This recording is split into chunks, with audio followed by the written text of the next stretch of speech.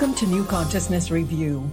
Our guest today is Patricia Aburdene, a leading social forecaster, best-selling author, and an authority on conscious money.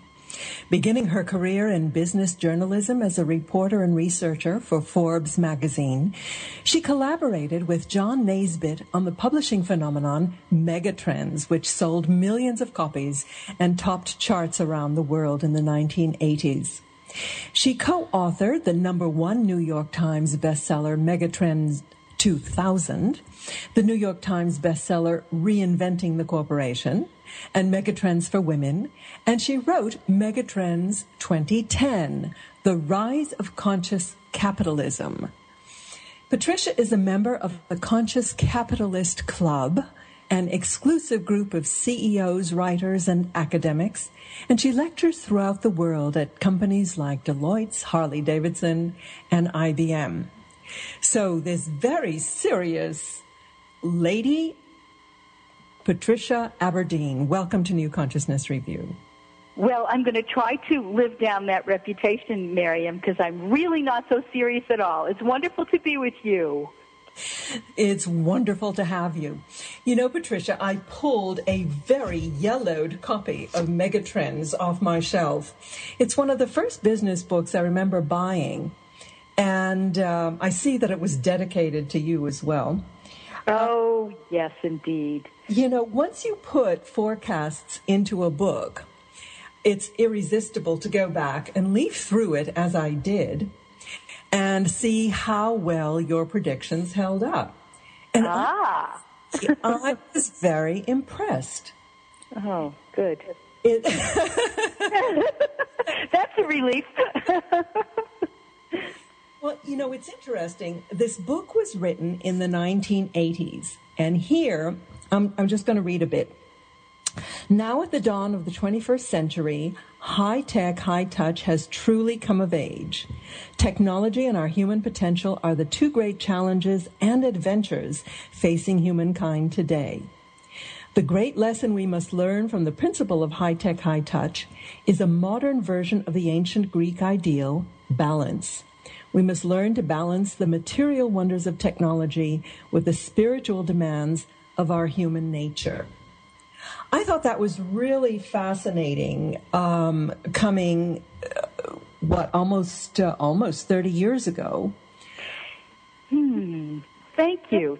I really appreciate that. Well, as you know, John Naisbitt, my former husband and co-author, and I wrote that together. And I think he would agree that it was my influence that wedged more of the high-touch and spiritual part into the high-tech part. But it was a wonderful collaboration, and it was a wonderful book. And I guess I would have to say that in the 1980s, before spirituality was as accepted as it is today, I found myself wanting to coding the message into the lines of the book, and that's a great example, the one that you read, so that people who could relate to it could do so, and those who couldn't relate to it could find it in a more acceptable way. But it's interesting that, like today, as I've worked on the book that we're going to talk about today, I find myself, as you say, 30 years later, approaching the subject of spirituality and consciousness on a much firmer footing, and being willing and certainly insisting on putting it right out there to people, because it is so much more a part of our lives. Absolutely. Your book is called Conscious Money. And, you know, looking at big corporates and Wall Street, you could consider that an oxymoron. What do you mean by conscious money? Well, I totally take your point, and I think that the unconsciousness of money in large corporations and Wall Street is one of the major motivations that I had in writing about conscious money. Conscious money is addressed, unlike all of those Megatrends books, to an individual. rather than a business audience. I mean, I think that the Megatrends books certainly spoke to individuals to a large extent, but they might have been individual managers or individual professionals. Whereas Conscious Money is really speaking to individuals and talking about the role of higher consciousness in personal finance, really. And so Conscious Money is all about having a positive, life-affirming relationship with money. And when we can do that, let me add to that, having that positive, life-affirming relationship with money, we do that when we allow our values and our higher consciousness to influence our financial choices while we also observe the sound, basic rules of good finance. So when we do that, we can, going back to your starting with the corporations and Wall Street, when we make those choices as individuals, particularly as consumers and investors, we're in a position to take a stand against the unconsciousness of large financial institutions. And when we do that, we can make the world better for ourselves, for others, and for the planet at large. Absolutely. I get the impression from your book that you're actually turning the equation upside down of earning a living. You're actually passionately calling for people to earn a life and to use right living or use all of their creativities to nourish their soul first, their body and soul. It was such a refreshing read. Expand upon that and tell us a bit about how you yourself got onto this spiritual path, because that seems to be informing very, very deeply your writing. Oh, very much so, Miriam. Well, you stated it absolutely, not just beautifully, but really poetically, earning a life and everything that goes into a life. And as you might expect, I came to this study of conscious money through my own personal experiences. 15 or 20 years ago, when I was still involved in the Megatrends books and still having had this enormous success quite unexpectedly in my life, I found that I did not have a great relationship with money. I spent a lot of money. I often did so not from the greatest place. I mean, I think my friends would say that I was generous with my money. I certainly gave a lot of money away, but sometimes it wasn't from the place of joy that I wanted to experience in that. And sometimes I overspent. I made a lot of errors in investing, and the worst errors that I made were when I did one of two things. One, when I thought I was being smart and following the mundane grid of money thinking, and I would invest in a company just because it seemed like, well, maybe I would make some money if I did that.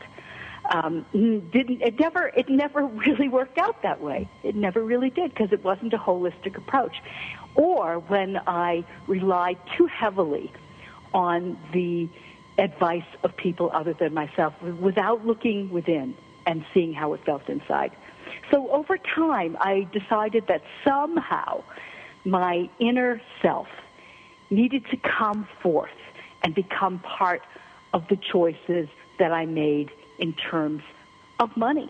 And I didn't know how to do that. I really didn't know how to do it. So I sort of posed a question, put a question out there, and I said, what if the right financial decision that I'm about to make right now, or that I'm pondering making, were also the right decision for me spiritually from within?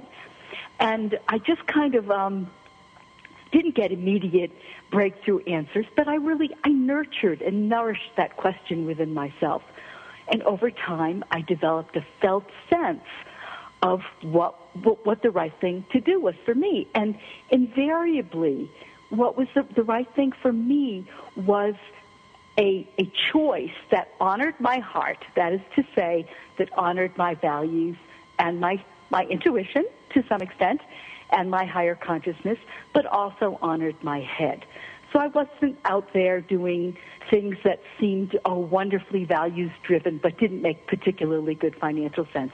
I wanted to get to that place of integration, to that sweet spot between a money choice and a heart choice or a values choice. And over time, gradually, with some trial and error, I developed that felt sense and started making better and better decisions in terms of how I spent my money. Overspending became ridiculous at that point once I activated both of these things, and it fell away naturally. It's as if I was somebody who's been on a diet and got to some new place where it just, the weight, you talk to these people who are like, I don't know what happened, but I'm just losing weight like crazy and I feel great. So It was kind of like that in terms of money.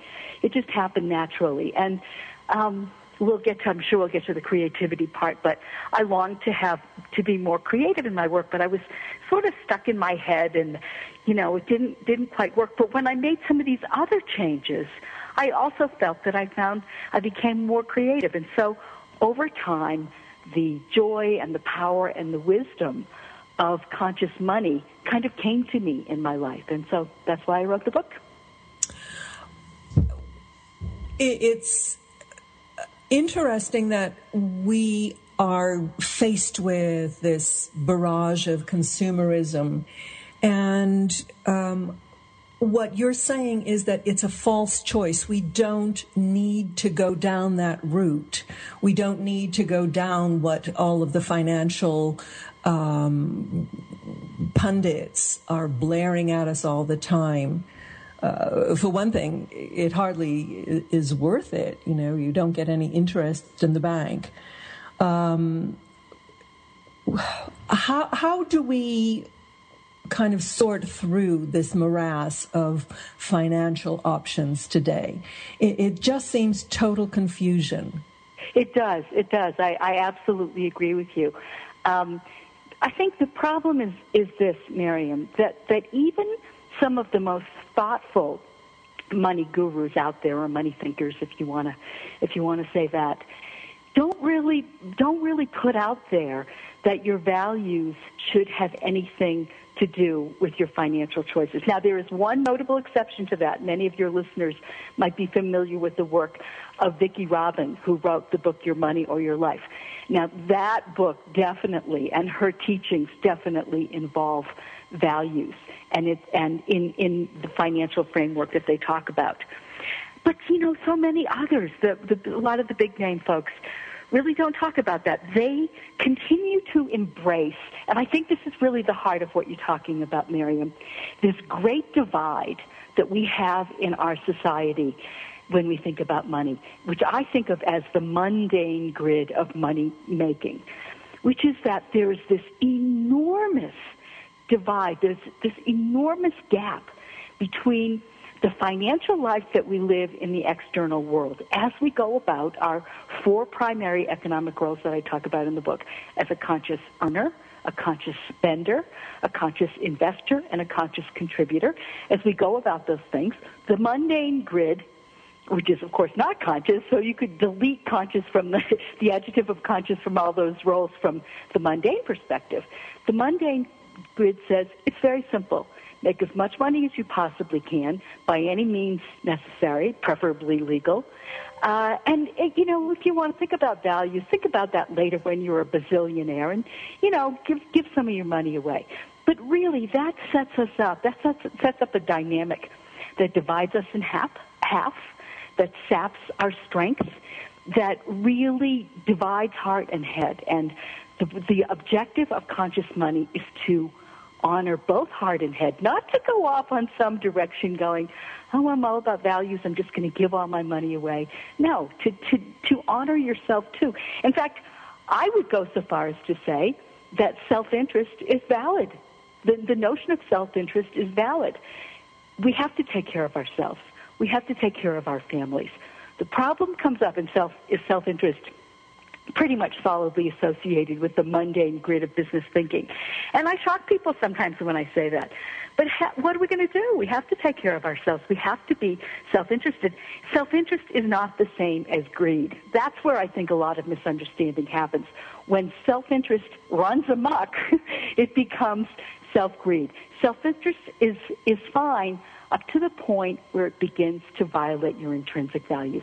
Then it becomes a problem. It becomes a problem for you personally, morally, but it also becomes a problem for you financially, because when you divide yourself in half like that, your judgment is affected. You don't make the best judgments, and financial loss rather than the greed that you're trying to, the gain that you're trying to have from exaggerated self-interest can fail as well. So a balanced approach, an honoring of heart and head, an appreciation of the role of values in your money life is very important. In fact, in the first chapter of Conscious Money, we start out with an exercise about identifying our values. And I was really quite terrified that people would be like, oh, this is so simple, this is not interesting. But I found in 5 or 10 presentations that I've done that people just love it. And why do they love it? Because we don't take time to ask ourselves, what are our deeply held values? And if you have to pick, I try to get people to pick just one. What's the one value that you hold most dear? That tells a lot about yourself, tells a lot about your priorities, and then contemplate what it means in terms of your financial life. Indeed, and they're all good values.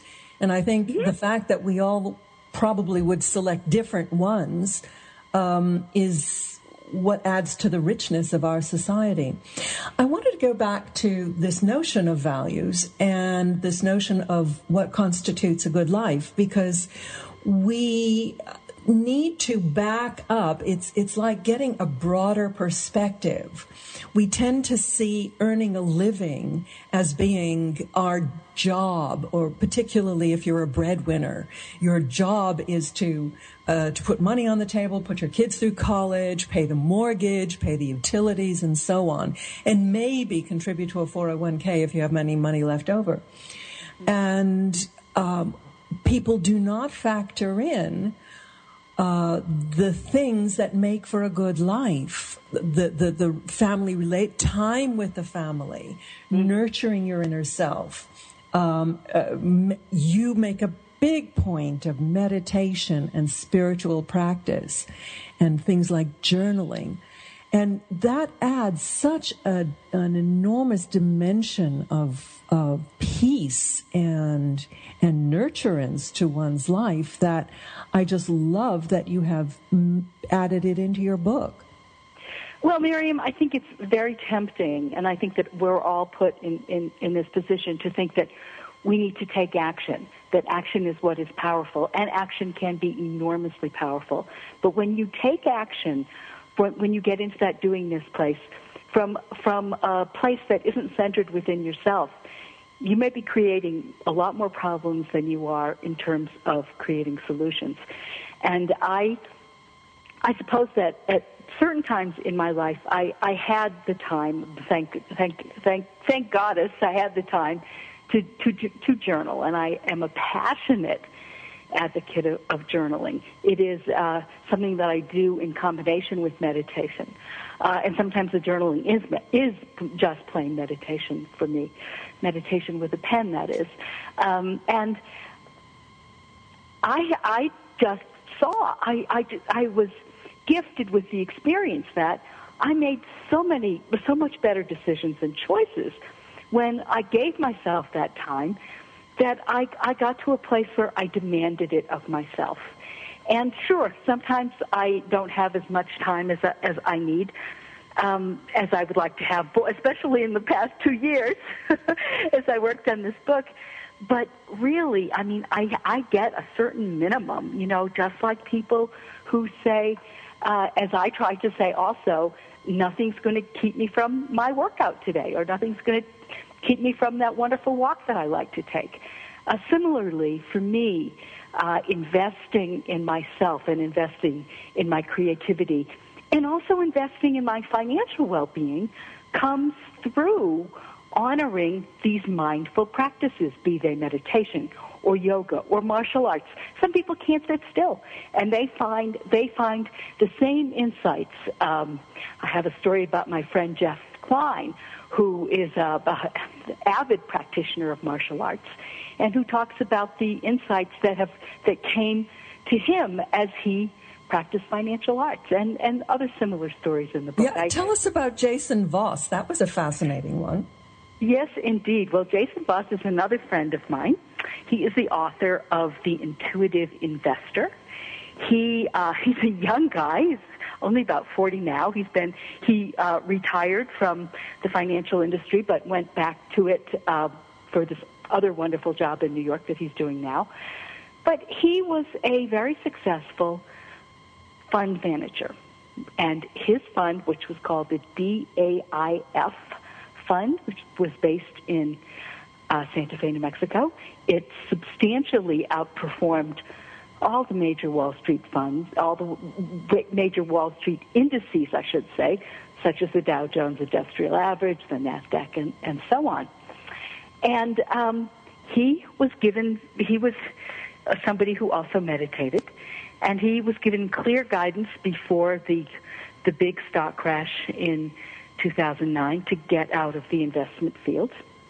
And so he's a person and he followed it. And he's a person who had, I talk about honoring heart and head. He's a great example. He had enormous experience. I mean, I enjoy being an amateur investor. He is a pro, a complete pro, has a storage of great knowledge, but also is a devout meditator.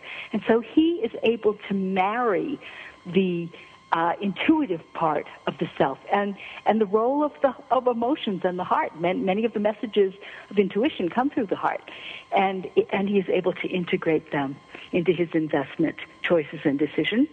And if that's something that interests you, his book, The Intuitive Investor, is one that you want to check out. So I talk about that in the chapter on investing, and I also say, now remember, because I am thinking maybe I'm going to have some of these wonderful spiritual folks reading my books who get an intuition and say, well, I'm going to really go with that because Patricia talks about Jason and the great success he's had. Let's remember that we're not Jason Voss. We don't have the background in investing that he has. So let's practice our intuition when it comes to investing and get some experience before we translate our intuitions into some risky financial choices. So this is the financial equivalent of a medical disclaimer. Yes, it is indeed. You also talked about a number. This woman, Diamante or something like that, who pulled together like a mutual fund, investing only in companies that passed her litmus test of values. Correct. And you also talk about how these companies actually have outperformed the S&P 500. Yes, indeed. Yes, indeed. In many cases they have. The person you're talking about is a pioneer in the field of what's called socially responsible investing. Her name is Amy Domini. Her company is Domini Social Investments, Domini. I strongly suggest you look her up and look it up. She created a fund. Gosh, it was an index, I should say. An index is just an intellectual exercise in the sense that you and I could put the 10 stocks we think are the greatest things since sliced bread into the Patricia and Miriam index, and that would be our index. But it doesn't necessarily mean that we invested in those companies. We just created the list and watched how it performed. Now, what she did was create an index of top companies that were, in terms of her evaluations, socially responsible in all sorts of ways. And again, this is in 1990. This is a long, long time ago, and she's been at it ever since. So she's a true pioneer. And I think that these socially responsible investment funds, and I name a whole bunch of them, you got plenty to choose from and to research and to learn about in the chapter on investing. They're fantastic because they've done all the work for you. They've looked at all these companies, and all the main pioneers of socially responsible investing are really good, solid companies. And they've evaluated companies. And if you really care about the environment, as so many of our listeners today undoubtedly do, if you really care about sweatshop labor, fair labor practices, these might very well be the kinds of companies that you would want to consider investing. So investing choices can be overwhelming too, but I make two very simple recommendations. Start by studying about socially responsible investments and consider some of these funds. And then another possibility, especially if you're a beginner, is to join an investment club. And I tell the story about, I don't tell this whole story, but I was out on a walk one day here in Boulder, Colorado. I ran into my neighbor. I was complaining about the investment chapter, and I'm working on this, and I've got to come up with some stories, and what am I going to do? And she said, well, I belong to an all-female investment club, and we try to make sure that all of our choices are conscious. We don't own any oil companies, and she went on to describe the criteria that was important to her club, and I was like, this is fantastic. Here was my neighbor. I didn't even know that she was involved in a conscious investing club.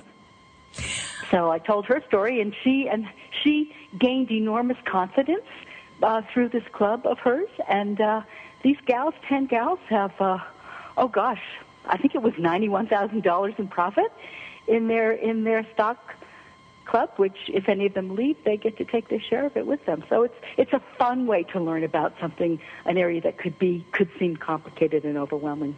Mm-hmm. Now, not everybody has, particularly in this economic climate, has discretionary funds to invest. So let's talk about investing in oneself. Mm-hmm. Most important investment you could ever make. So you mentioned the value of meditation. What does that do for you, or for one? And where would you take it to change your life?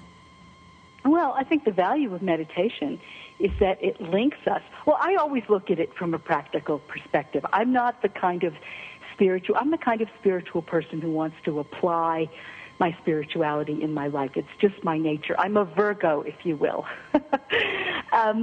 So I'm always looking at how it can be applied to life. So certainly meditation can create a better relationship for you with the divine, and its own reward. It doesn't need to be practical. It doesn't need to be applied. But in the practical terms that I look at the world with, I would say that meditation forges the link between your ordinary mind and your higher consciousness. So it's like, finding this gold mine and having this trail, this well-marked trail, to be able to go and visit the gold mine whenever you can. And you carry that into your regular life through mindfulness. You do. You do indeed. And I carry it into my regular life through 3 steps. First of all, of course, having the mindful practice. And as I said earlier, for some people, perhaps it's not meditation, perhaps it's martial arts, perhaps it's yoga, perhaps it's a meditative walk in the forest for somebody rather than a sitting practice as such. So step number 1 is, of course, to create that and cultivate that practice. The second step is to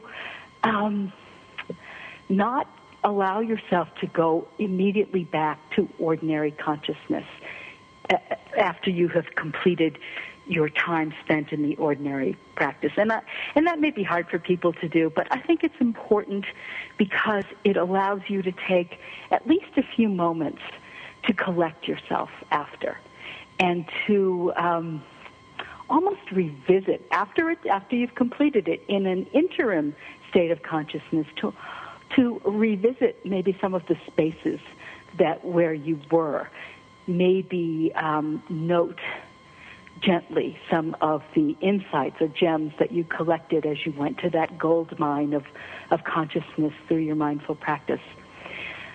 The third step is to actively take some time to collect those insights. As I tell people, and I usually get a pretty good laugh over this, I have one problem with journaling, which is you're not encouraged to take notes.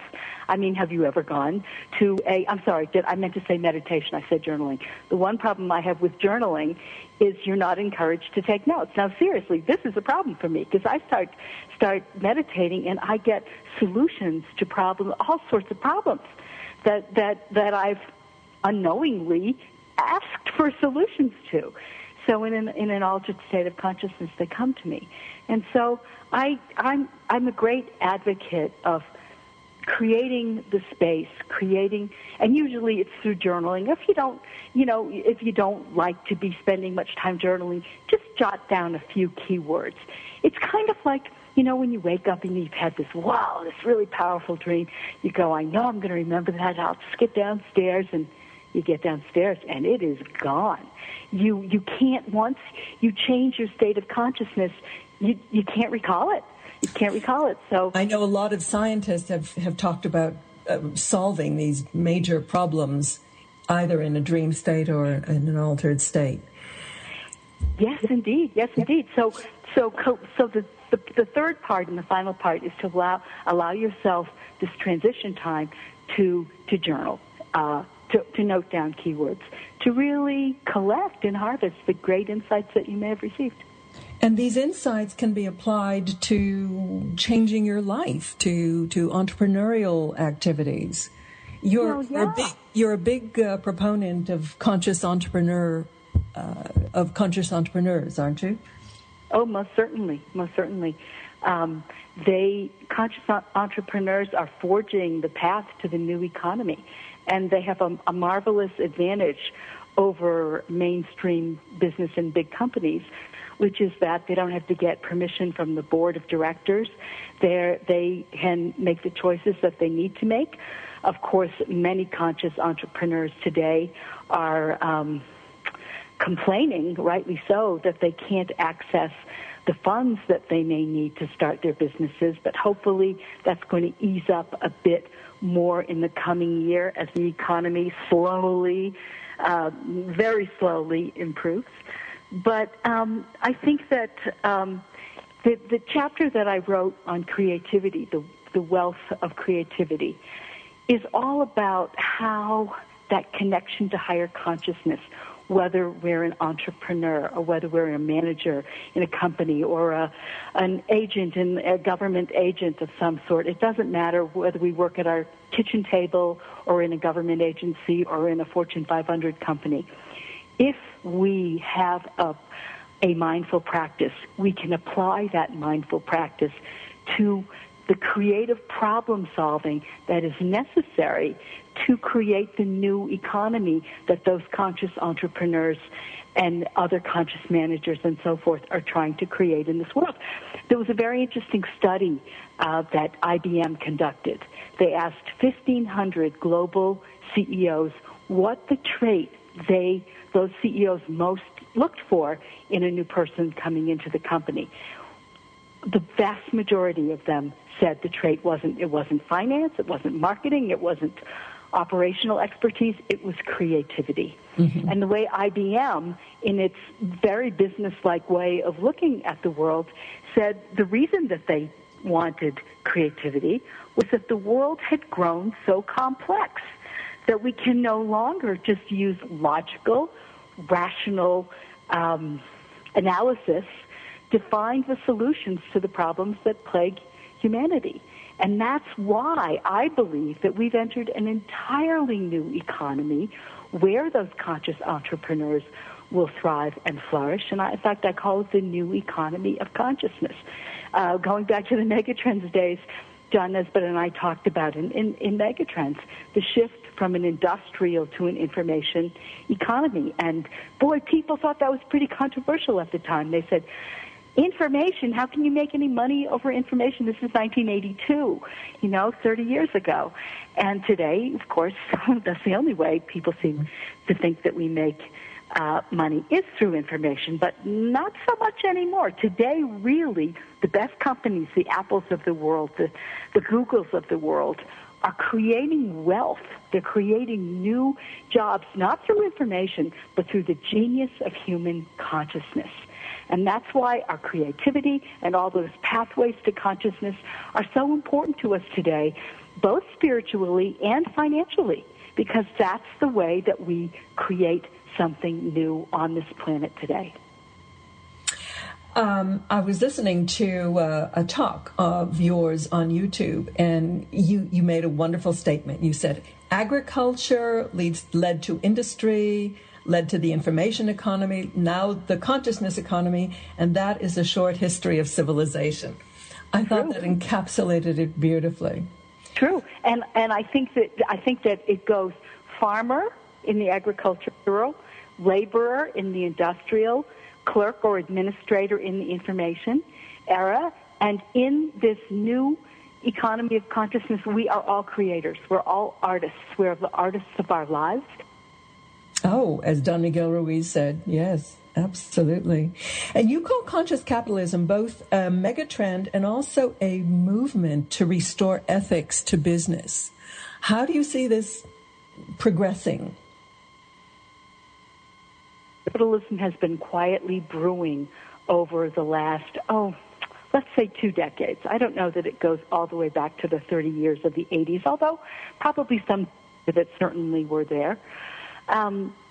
I wrote a book called Megatrends 2010, The Rise of Conscious Capitalism, that was published in 2005, about the beginning of this trend, and I think it's progressing quite rapidly.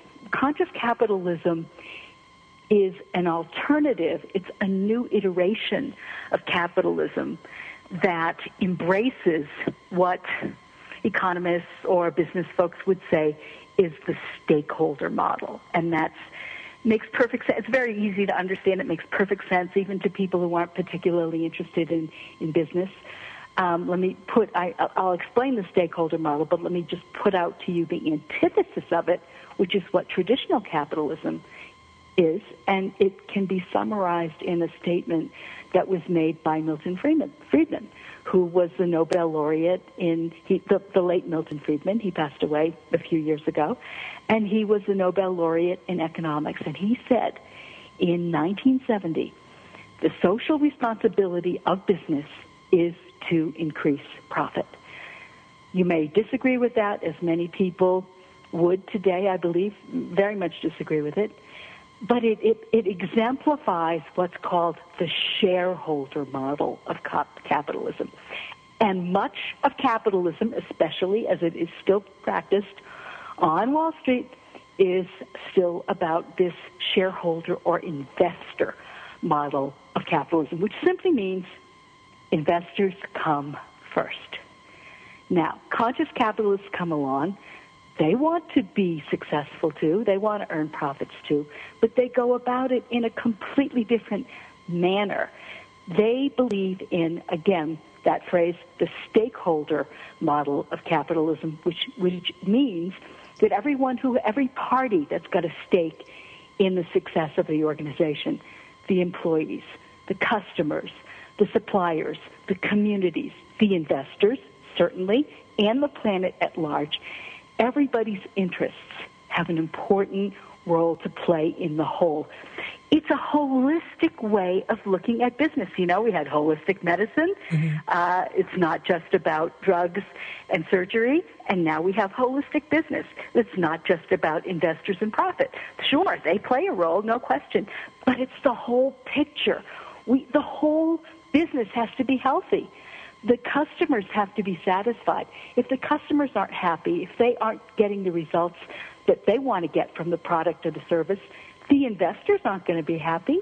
If the employees aren't nurtured, taken care of, they're not going to be able to take care of the customers.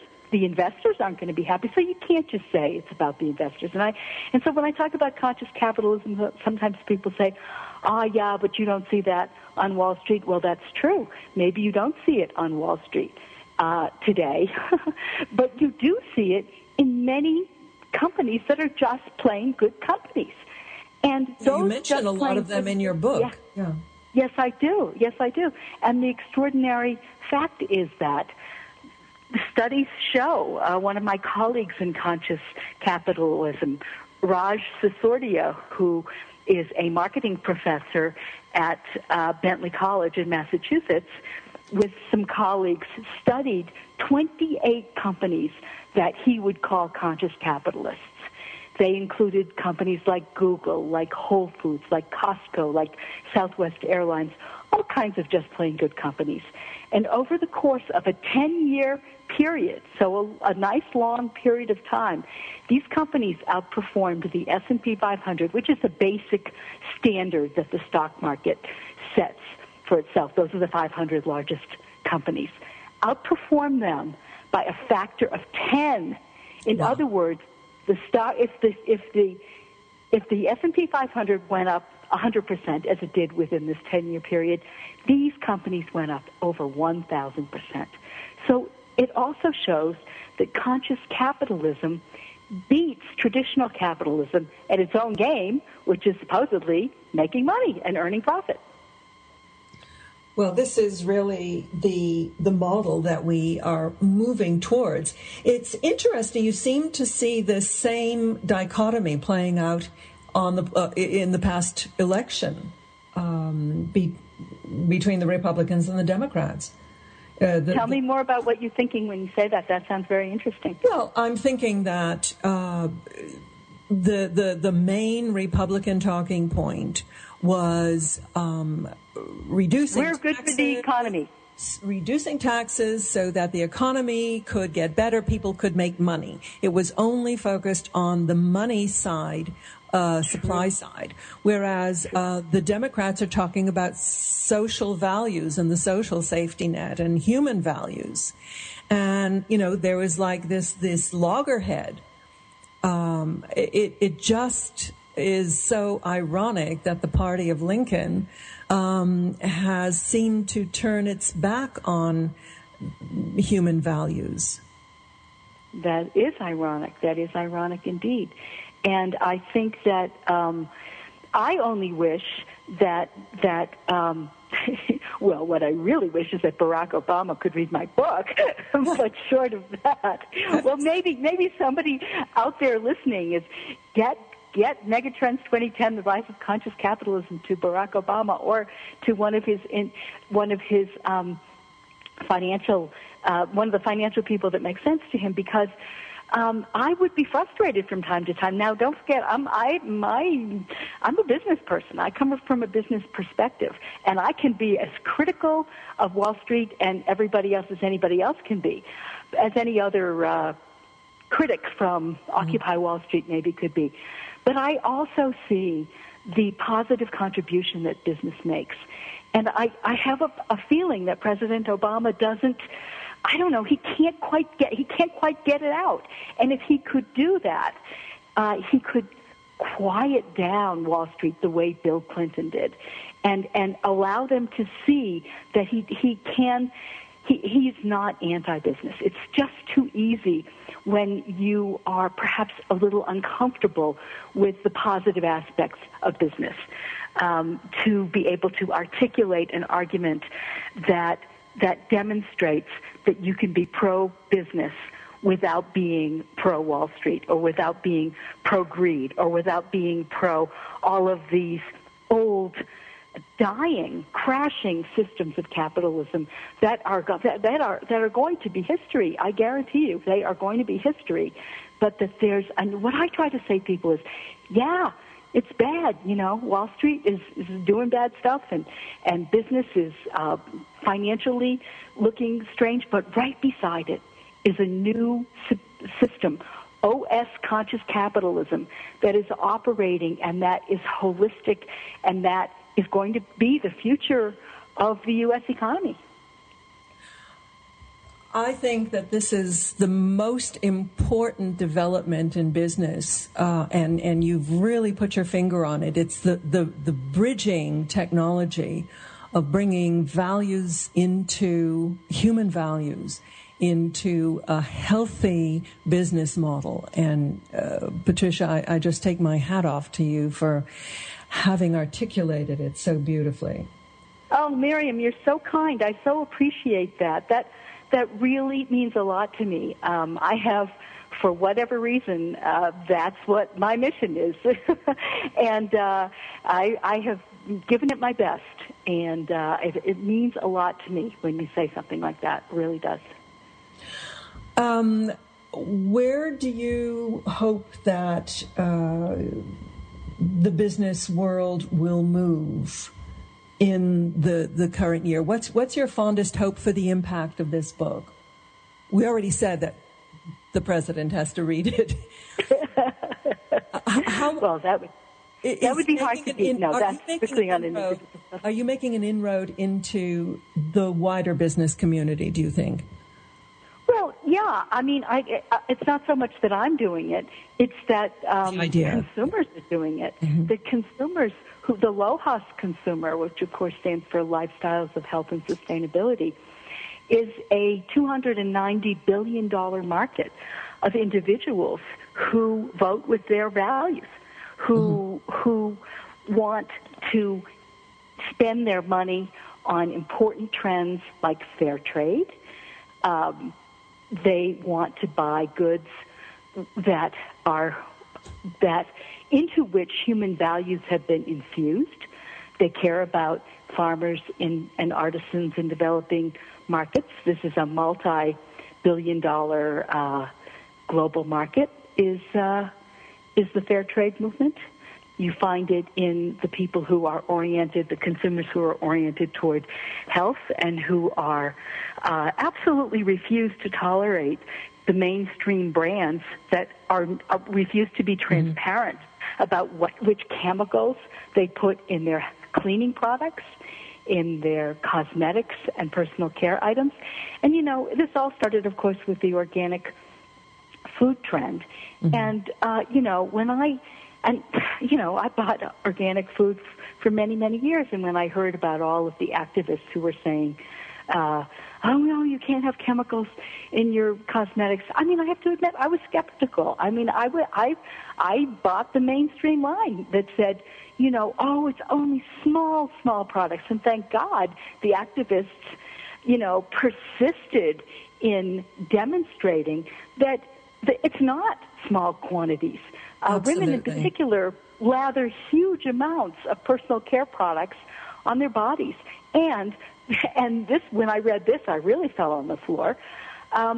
You're better off eating chemicals in food than you are in putting it in your sunscreen, because the digestive system is very good at filtering out some of the worst toxins. So, I'm not saying go ahead and eat chemicals. I certainly don't follow that. I buy organic every time I possibly can. But it's even worse for your skin because the skin doesn't have the digestive system or the liver to filter those things out. It goes right in the bloodstream. So you're really just calling on us to vote with our money and vote with our values and, be conscious consumers as partners to this conscious capitalism. In fact, it's conscious money. It's this whole gestalt of how you use your money, how you make your money, how you spend your money. And so we've come to the end of our show. Patricia, I'm sorry that it's gone so fast. Oh, Miriam, let me just echo what you just said. And just, if I could just add one more thing, it is that with every transaction, a financial transaction that you and I make, we have the potential to vote with our values. And when we do so, we lay the foundation for a new conscious economy that will support human evolution from here forward. It's very, very important. Hear, hear. Patricia, what is your website? My website is patriciaaberdene.com, and I'd like to spell that for you because my last name has an unusual spelling. It's spelled Aburdene. patriciaaberdene.com. Yes. Well, I hope your book gets the wide currency that it should, pun intended. Conscious Money by Patricia Aburdene. Patricia, thank you so much for joining us today. Miriam, thank you for an enormously thoughtful and enjoyable time together. God bless.